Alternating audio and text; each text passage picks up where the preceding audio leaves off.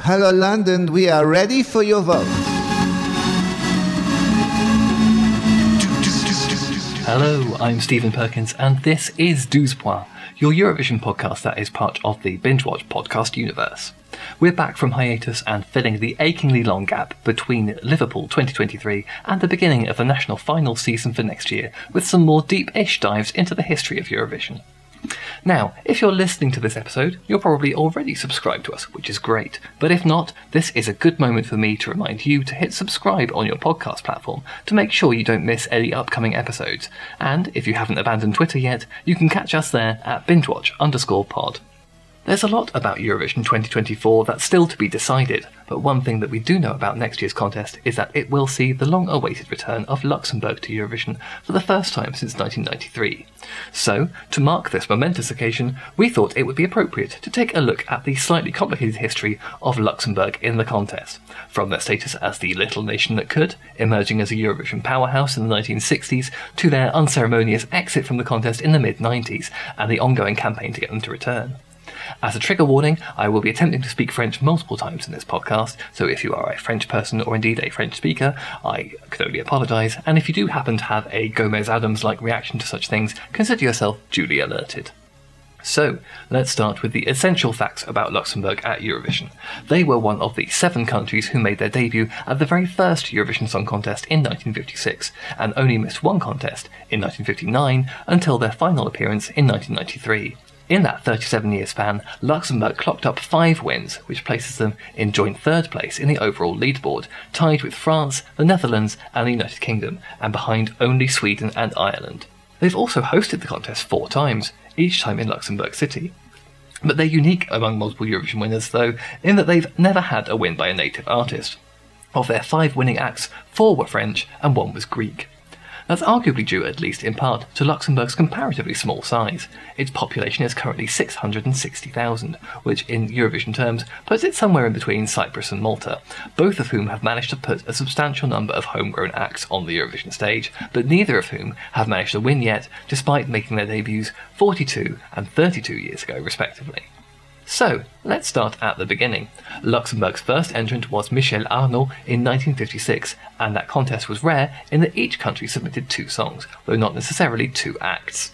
Luxembourg and eventual winner Switzerland got the same artist to perform both songs. That year was the only time we didn't get a full results breakdown and only the winner was announced, so we don't know actually how Luxembourg got on in their debut, but it's safe to say that after that initial entry, they didn't get off to the best of starts at Eurovision. After finishing 4th out of 10 in 1957, they came last in 1958, and after skipping the contest entirely in 1959, returned to finish last again in 1960. One other notable thing about 1960 I should probably mention is that this was the first of only 3 occasions where the Luxembourg entry was in Luxembourgish rather than French, and that none of those entries were exactly successful. But their fortunes were transformed in 1961 when French singer Jean-Claude Pascal won gold for Luxembourg for the first time with the song Nous les amoureux, beating runners-up the Allisons from the United Kingdom by a fairly comfortable margin for that era of 7 points. Incidentally, this song, sung in French, was all about 2 people wanting to be together against all odds, and Pascal later explained that it was actually meant to be about a gay relationship, but the lyrics were kept ambiguous enough that it wasn't obvious to the public at large. Luxembourg hosted the contest in 1962, one of the rare occasions where it was held on a Sunday, and this allowed 1960 entrant Camillo Felgen, who'd finished last, to return for his redemption arc and get a 3rd place finish this time. Incidentally, Luxembourg currently holds the honour of being the smallest country ever to host Eurovision, and given the colossal nature of the contest these days, that might be a record that will be hard to steal from them, unless Malta or perhaps San Marino really up both their game and their infrastructure.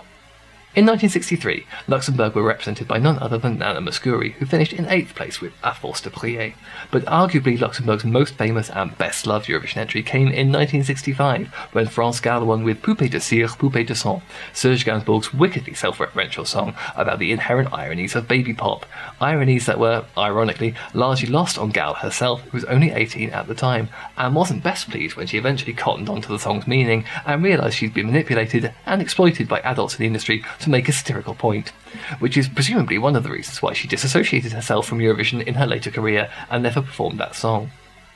Nevertheless, she triumphed in Naples for Luxembourg, meaning they got to host the contest again in 1966. After 1965, they had a bit of an off spell, mostly ending up in the bottom half of the scoreboard and even receiving the dreaded nul point in 1970. But their fortunes were about to transform once again by pulling off the rare feat of back-to-back wins in 1972 and 1973. First by Vicky Leandros with Après Toi, followed by one of the enduring fan-favourite Luxembourg entries, Tu te reconnaîtras by Anne-Marie David in 1973. Luxembourg hosted the contest in 1973, but declined the opportunity to do it again in 1974 on financial grounds, meaning that honour passed to the UK, who'd finished third in 1973 with Cliff Richard's Power to All Our Friends. And that meant Luxembourg did end up missing out on being the host nation that gave ABBA to the world. But those are the breaks, I suppose. It would be 10 years before Luxembourg pulled off their next, and so far final win, but that's not to say those years were uneventful. They veered between the top and bottom of the leaderboard, but there were notable entries which often ended up doing much better in the pop charts than they actually did in the contest, like Spanish duo Baccarat of Yes Sir I Can Boogie fame, who represented Luxembourg in 1978 with Parlez-vous Français, which finished in 7th place, and one of my personal favourites, twins Sophie and Magali in 1980 with Papa Pingouin, an incredible earworm that sounds like it should be the theme tune to an animated film, and if you haven't had the pleasure of that one, I strongly recommend going on YouTube after you've listened to this podcast and checking that one out because it's fantastic, not just for the song itself but also for the outfits and the dance routine.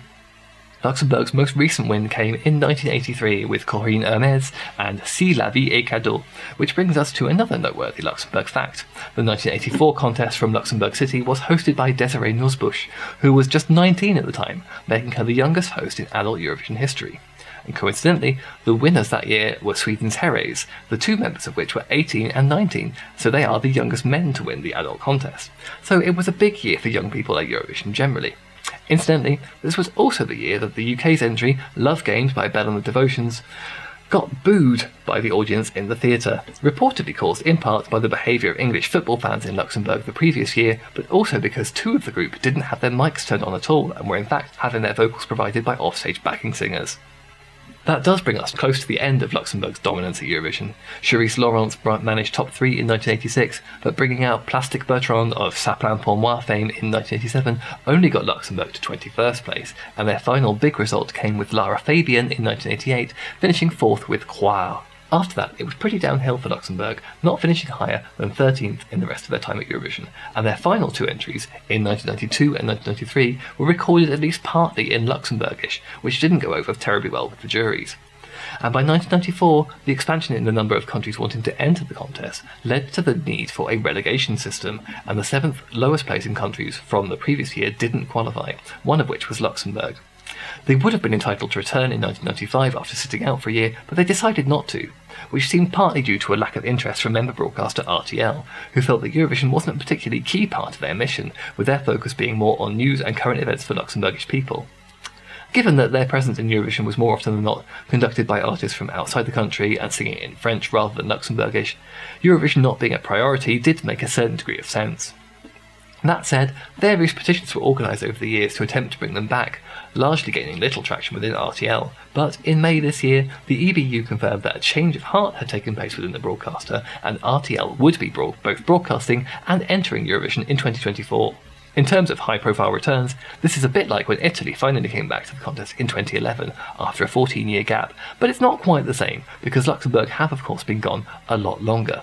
There are 30-year-olds living in Luxembourg that weren't alive the last time their country competed at Eurovision.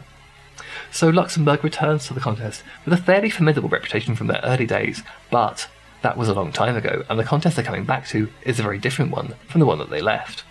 As a smaller country, well, they have the heft to compete with the big guns, and they've never had to face a semi-final qualifier before, so will they even make it to the grand final? Nonetheless, it's an exciting prospect. I'm really glad they're back, and I can't wait to see what they decide to offer up in 2024. That's it from me for now. All being well, I will be back in 2 weeks for another casual stroll through Eurovision history. So please do come back and join me then, and hit subscribe if you haven't already done so to make sure you get the latest episodes as soon as they are released. Until next time, good night Europe, and good morning Australia.